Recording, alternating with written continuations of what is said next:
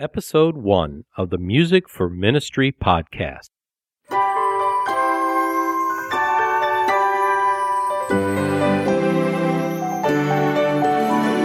Welcome to the Music for Ministry podcast, providing an in-depth look at the ministry of music through the lives of music leaders today.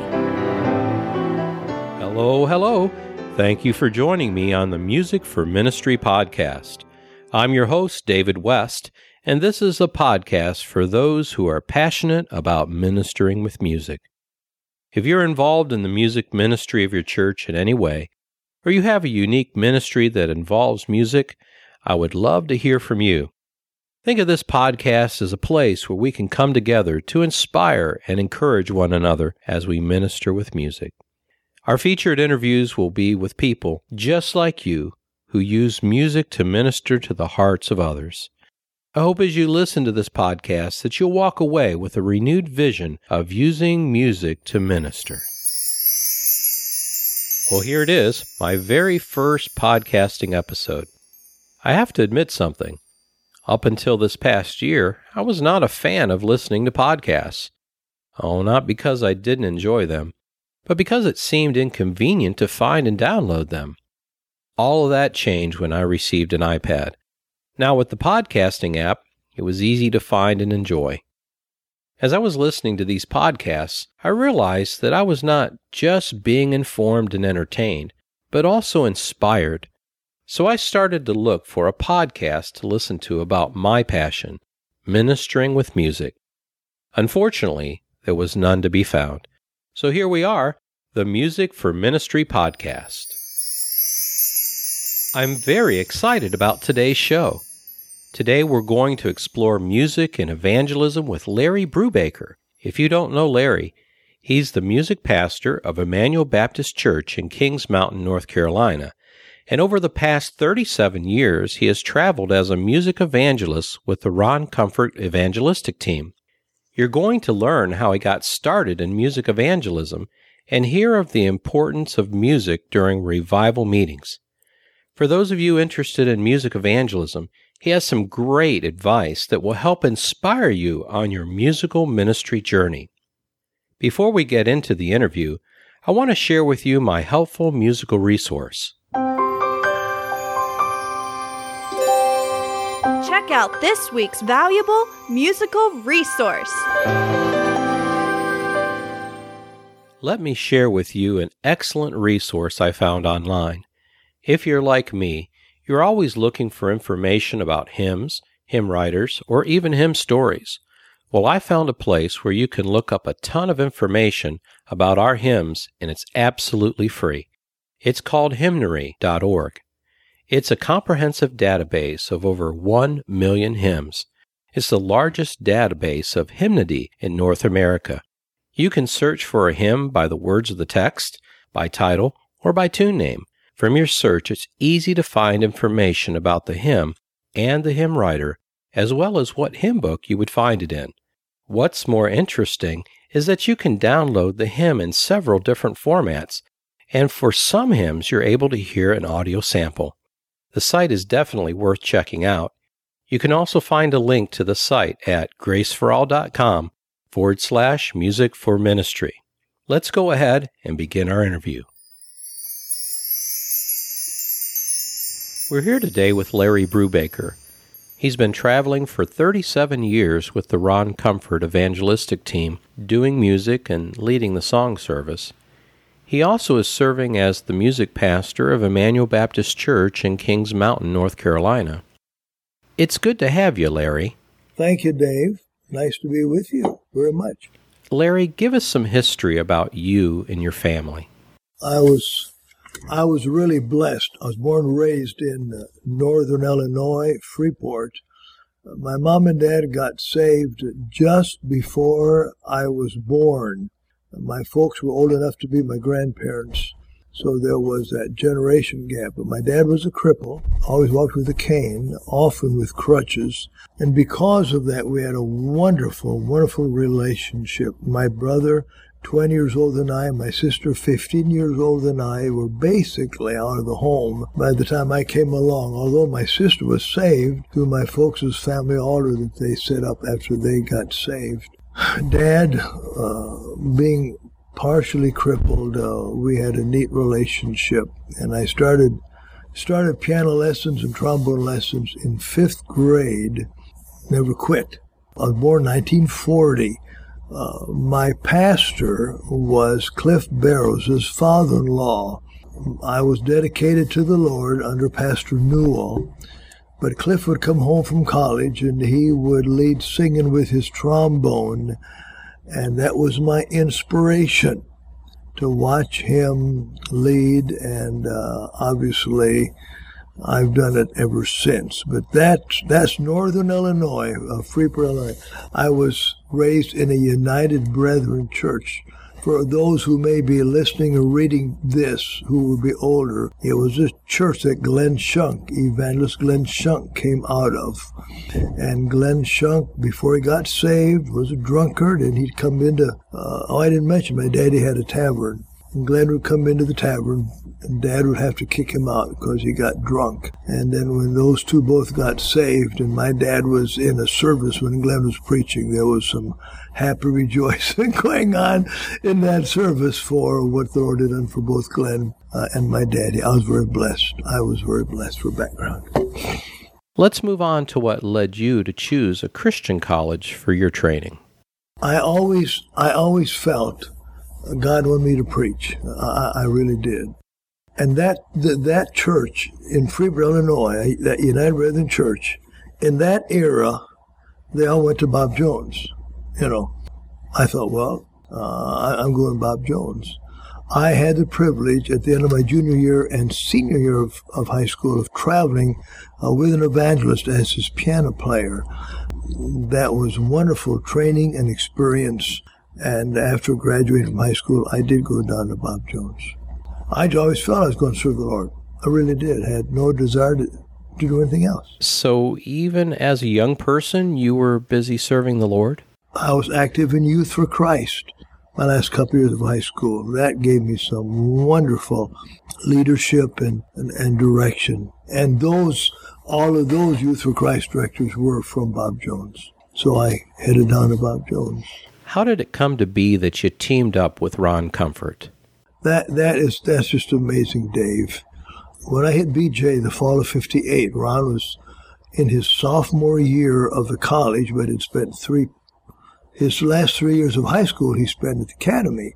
So it's technically the beginning of his 5th year. He knew the ropes, knew the college, and he was a very, hate to use the word, but he was very popular on campus. He could preach back then. He and I got put on a waxing crew. I was work alone, and met him almost the first day of campus. I hit the campus, and he was my crew chief. And we hit it off almost immediately, and soon we were traveling on weekends a lot. His graduating summer, 61. Now, my first summer I went to Mexico all summer. Second summer I traveled on an official BJ ensemble with Dean Liverman. He was our dean, and Bud Bierman. Bud was on that team. Then the third year, beginning my third year at school, Ron's senior year, the Lord put us next door to each other in Graves. And he came in, woke me up early and said, "Larry, you're going to travel with me next summer." And I said, "Well, I know the college will ask me to travel." And they did, and I turned them down.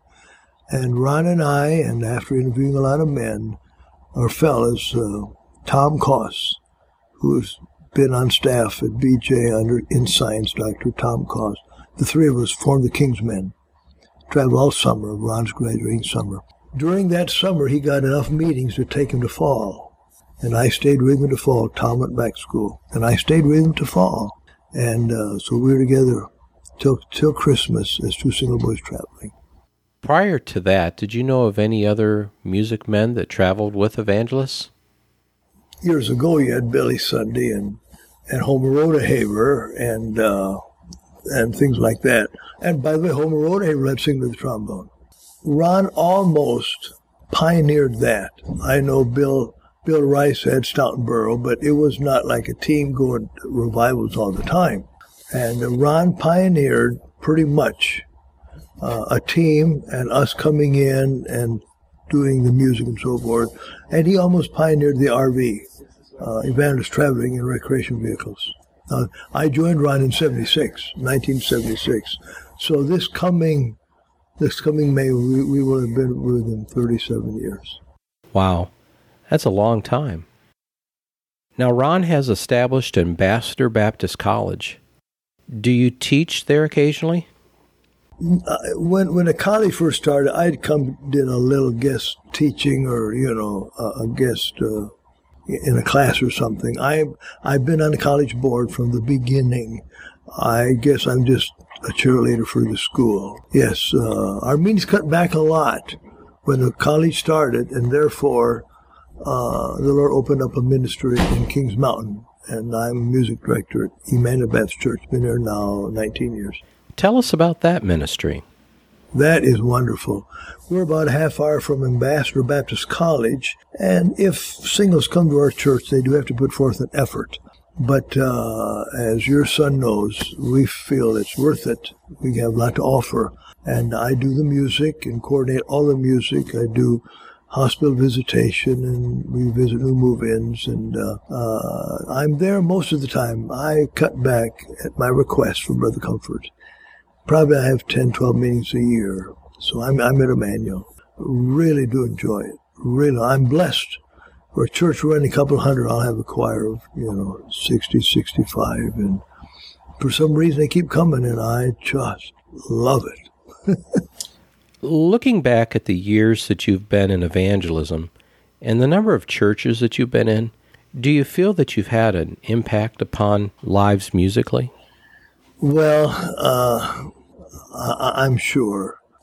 You can't have a ministry like Lord's given me in the music field without seeing your influence into people, particularly after traveling over 30 years and going back to churches and seeing young people playing trombone or playing piano, and I was their inspiration. And I'll tell you, the blessings, Dave, the blessings of the longevity of a ministry is just, you just shake your head try to do it in humility that the Lord would use you. But I've had the best of both worlds by far.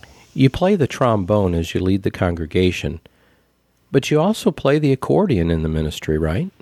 When I was in junior high school, Dad and I went somewhere, and somebody explained to me the buttons in the left hand. Well, because I must have been taught right, I understood it, the circle of fifths. And I picked that accordion up and played it. Not well, but squeezing was funny.